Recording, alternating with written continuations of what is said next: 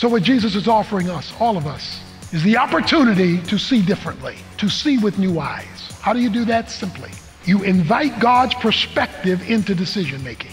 Relational, it's circumstantial, it's career, it's do I move here, do I go there? He can let you know things that you would not have normally thought of. He can bring thoughts to you because he's enlightening the heart.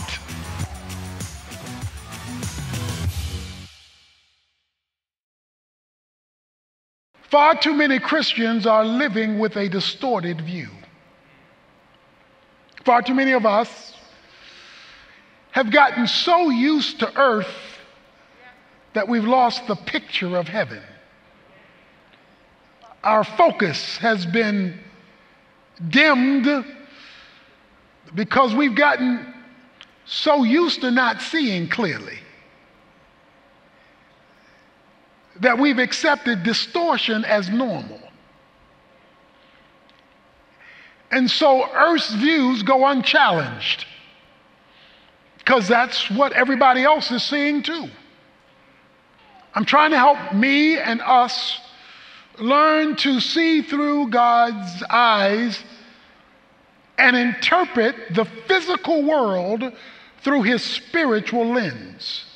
But if you don't put on those glasses, if you don't put on your kingdom lenses, then all you see is what you see. And if all you see is what you see, you do not see all there is to be seen.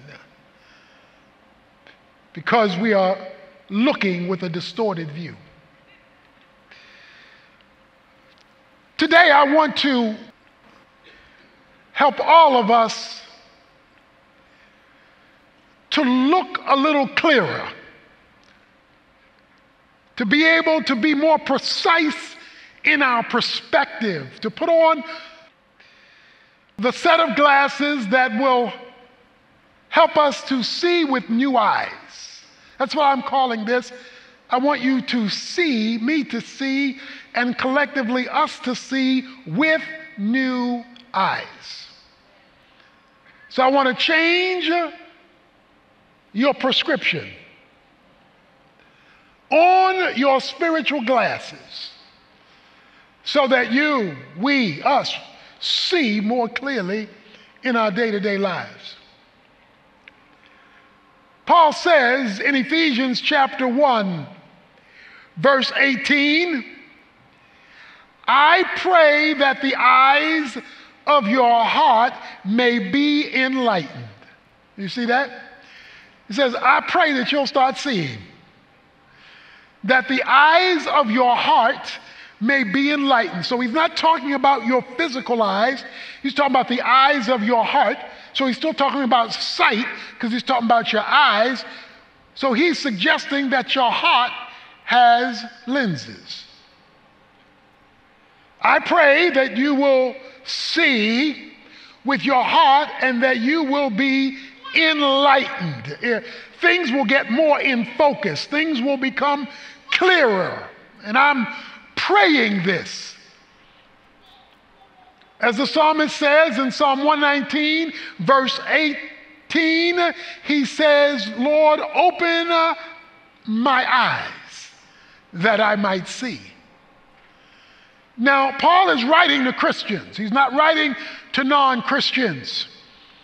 He says, I pray that the eyes of your heart may be enlightened. So therefore, it is possible to be a Christian and be spiritually blind and not see clearly. Because the lenses we are using are secular lenses, secular bifocals and cultural contacts. He says, I'm going to pray to this end. And one of the things that you do with prayer is ask God to help you see what's really going on. Because all of us have been in circumstances where what we thought was happening really wasn't happening the way we thought it was happening when we looked at it. The beautiful thing about spiritual eyeglasses is that you can see deeper because you're seeing the heart of the matter.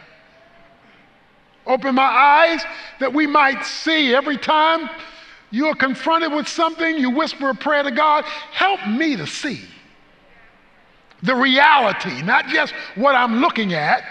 Open up my heart so that I can grasp it, what my eyes are seeing. Give me the backstory. Give me the real deal about what I'm looking at so that I can apprehend it, grab it, grasp it.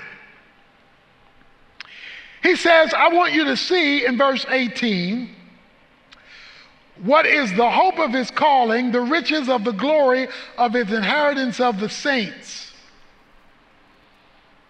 He says, I want you to see what you already possess as part of the family of God. There are certain rights and privileges, if you are a Christian, that God has provided for you as part of his family.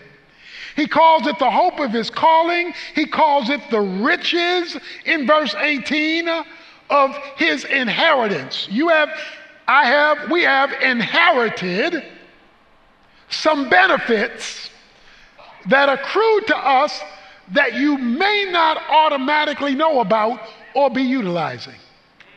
Did you know some of the things you're looking for you already have? You just may not know it. Paul says, I pray that you will apprehend God's purposes and God's wealth. Talk about that in a moment. That he has provided, that he has bequeathed to every believer because it belongs to the saints. If you are a believer in Christ, God wants you and me to see our purpose. He wants us to see his direction. He wants us to understand what he's doing as he unveils it. See, a lot of folk follow Jesus for the perks. They want the big stuff, but they may miss out on many of the key things that are life-altering things. It may not look like much now. I pray that your eyes might be enlightened, that you might understand all that God has provided as part of your relationship, your inheritance, your salvation. I love the word he uses here because he uses the word in verse 18, the riches. This word riches is used over and over again. Let me show you what I mean. In chapter 1, verse 7, in him we have redemption through the blood, the forgiveness of trespasses according to the riches of his grace. So, first of all, you are rich in grace. You know what grace does? Grace does for you what you can't do for yourself. And guess what he says? You got some riches in grace. Notice what he says in verse 8, which he lavished on us. The word lavish is the same concept of riches. In other words, he got so much grace you can't get to it. In chapter 2, verse 7, let me show you how much grace you've got. So that in the ages to come, he might show the surpassing riches of his grace and kindness toward us in Christ Jesus. Let me tell you how much grace is there. It'll take eternity to run out of it. Let me put it this way. You ain't seen nothing yet. But you don't have to wait till eternity because he says it's bequeathed now. He says in chapter 3, verse 8, to me, the very least of the saint, this grace was given to preach to the Gentiles the unfathomable riches of Christ. He says again, in verse 16 of chapter 3, that he would grant you according to the riches of his glory to be strengthened with power through his spirit in the inner man. So he goes deeper with this concept of new eyes. He wants us to look at things differently and more deeply. Verse 19 says, and what is the surpassing greatness of his power toward us who believe, These are in accordance with the working of the strength of his might, which he brought about in Christ when he raised him from the dead and seated him at the right hand in heavenly places, far above all rule, authority, power, and dominion, every name that is named, not only in this age, but in the one to come. He wants to now tell you about what these new bifocals, glasses, spiritual perspectives do. They are power lenses. He says these lenses, if you will put them on, a divine, God-centered perspective that you pray down, because he says, I pray for them.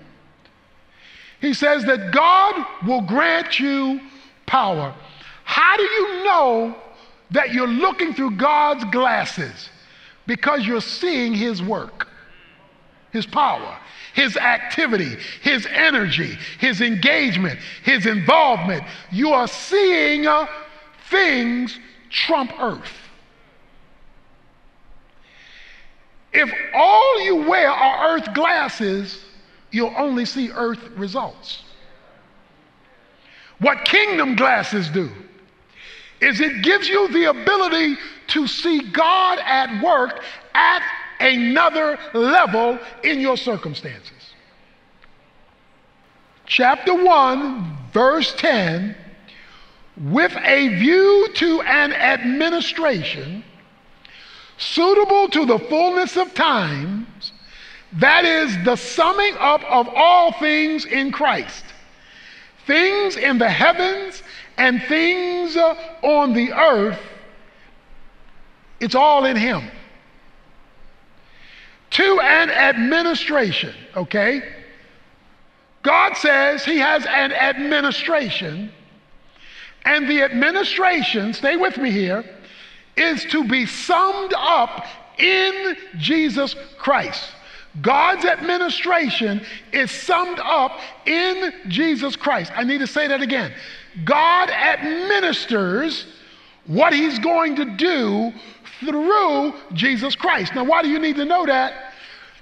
Because it is your relationship with Christ that will determine how much power you experience. Not merely your belief in God. Now, we've said that many times, but I don't want you to miss this.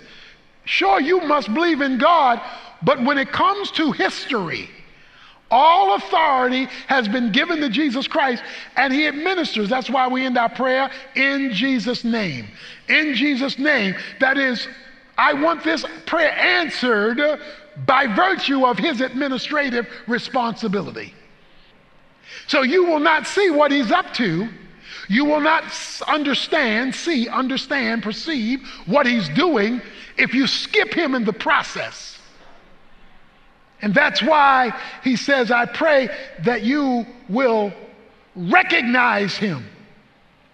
Let's go a little deeper. He says, which he brought about, verse 20, in Christ, when he raised him from the dead and seated him at the right hand in the heavenly places, far above all rule and authority. This is so rich. When he raised him from the dead. Now, how could such a thing happen? There's only one way that can happen, and that is the natural order of things were overridden. In other words, if somebody rises from the dead who's died, that means the natural order has been skipped over. It's been trumped by resurrection. Here's why you need to have spiritual eyes, so you're not limited to earth's conclusion. See, when a person dies, that's earth's conclusion. That's the conclusion of the physical life. So you're limited to earth's conclusion. But he says, if you get new eyes, then you can see beyond what earth has concluded. And that's why there's nothing like a testimony when a person said, this is what everybody else said, but let me tell you what God did. He trumped earth. I don't know how many people have ever seen God trump a boss, God trump a situation, trump a sickness, trump a scenario.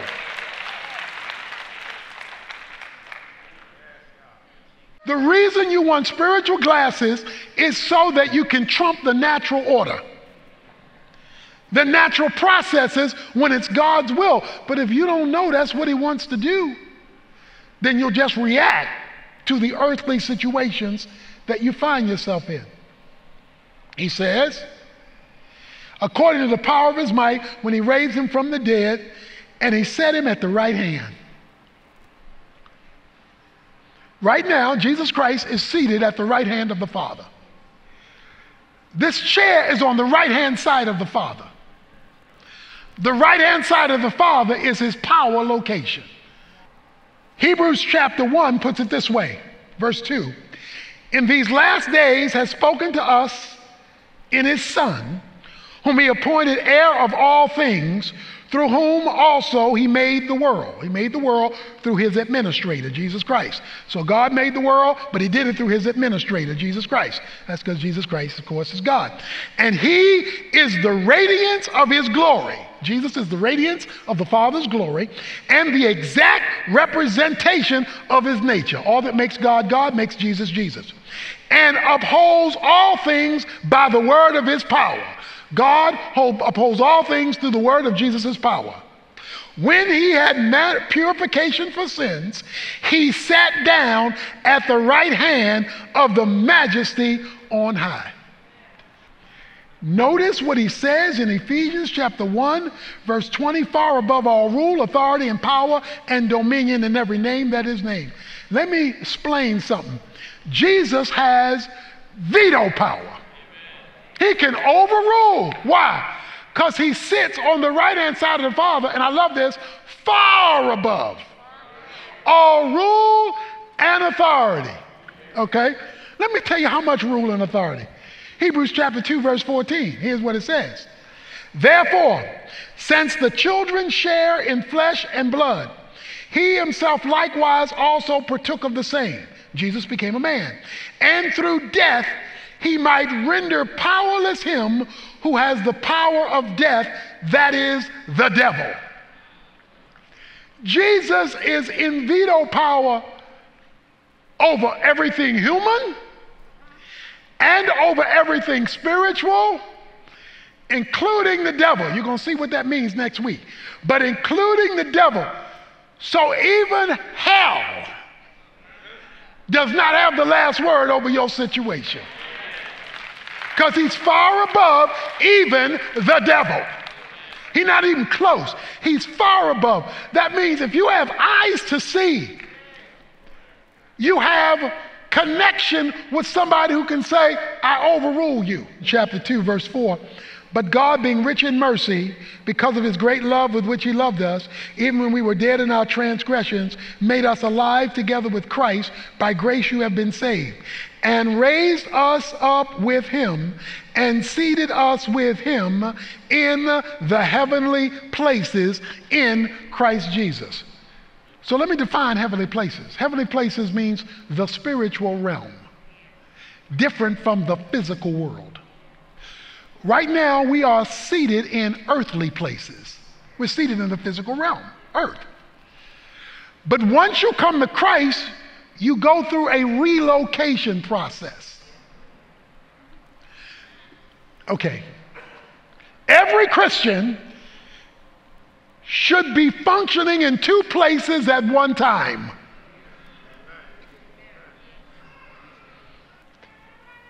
God doesn't expect you to be so heavenly minded you're no earthly good. He doesn't expect you to be so earthly minded you're no heavenly good. He expects you to be heavenly minded for earthly help. So while you are seated on earth, you're supposed to be interacting with heaven, so that you know what to do on earth. But if you do not operate with that view in mind, he says you are seated with him. That means you're not just here. You're here and there. You're here physically, there spiritually. He wants you thinking spiritually. You're sitting next to Jesus. And you got to picture that in your mind, because it's real, but it's spiritual. So you don't physically see it. But nevertheless, it is a reality. You've been given an all-access pass to heaven, which gives you access pass to his veto authority. That's why Romans chapter 16, verse 20 says, and he will crush Satan under your feet. My feet. Our feet. Okay, so now he brings this home. Watch this. These are two of my favorite verses in the book of Ephesians, verse 22 and 23. And he, God, put all things in subjection under his, Jesus, feet. And he, God, put all things in subjection under his, Jesus's feet, and gave him, Jesus, as head over all things to the church, which is his body, the fullness of him who fills all in all. Okay. Please notice the word all and how often it is repeated in those two verses. All things have been placed under the feet of, which means under the authority of, Jesus Christ. That goes back to the administration. All things. So you best get Jesus on board, because he's the administrator. So you best get Jesus on board. All things have been placed under Jesus's feet. Okay? But here's the trick. And gave him as head, he's in charge, over all things to the church. Okay, wait a minute. Jesus is over all things, but the all things he's over don't know it. Only one group knows it. He's given him as over all things, but only to the church. He's only been given to the church. Now, wait a minute. It says the church, which means Christians, which is his body. Now, last time I checked, the job of a body is to carry out the dictations of the brain. The problem is the body doesn't want to do what the head says.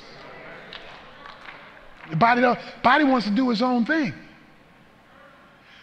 And when the body does its own thing, here it is, when you and I do our own thing apart from Christ, we go blind. We go spiritually blind.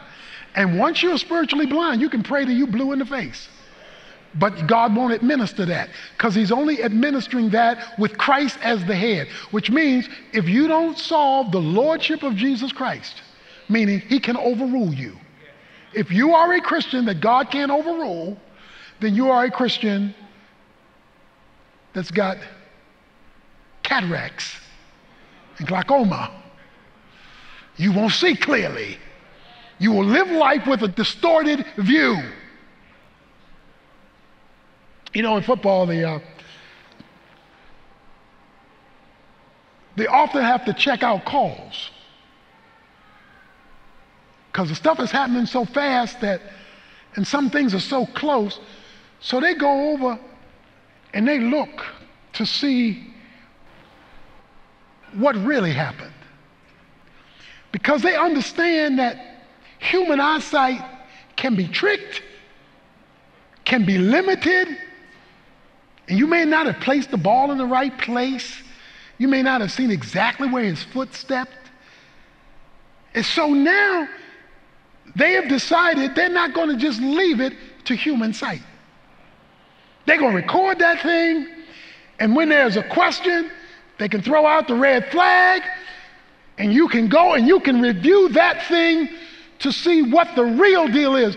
And if you've ever watched football, you know many a call has been reversed or confirmed because they didn't trust their own eyes. They went to look at something that was more precise. The more we live in heaven, the more reverse calls we're going to get on earth. Because we're going to think it's some way, think it's that way, believe it's one way, but when heaven speaks into it, we're going to go, I didn't catch that. I didn't see that. See, the reason why you want kingdom bifocals is God has already seen where you're going. He's already seen what's being thought, what's being said, what's being planned, what's being revealed. So what Jesus is offering us, all of us as believers, is the opportunity to see differently, to see with new eyes. How do you do that? Simply, you invite God's perspective into decision making. Okay? And he's got plenty of grace. He lavishes it. He wants to be utilized in this fashion. It can be financial, but not limited to that. It's relational. It's circumstantial. It's career. It's do I move here? Do I go there? He can let you know things that you would not have normally thought of. He can bring a person into your life to say something that will totally change your mind. He can bring thoughts to you because he's enlightening the heart.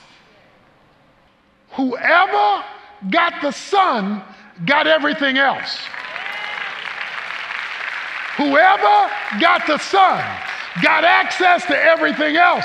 So if you don't want the Son, you don't get access to everything else. Jesus Christ wants you to know, if you grab the Son, you have access to lavish grace, to overruling power, to his supernatural presence, because you're wearing glasses that can see the spiritual realm and be transformed by it.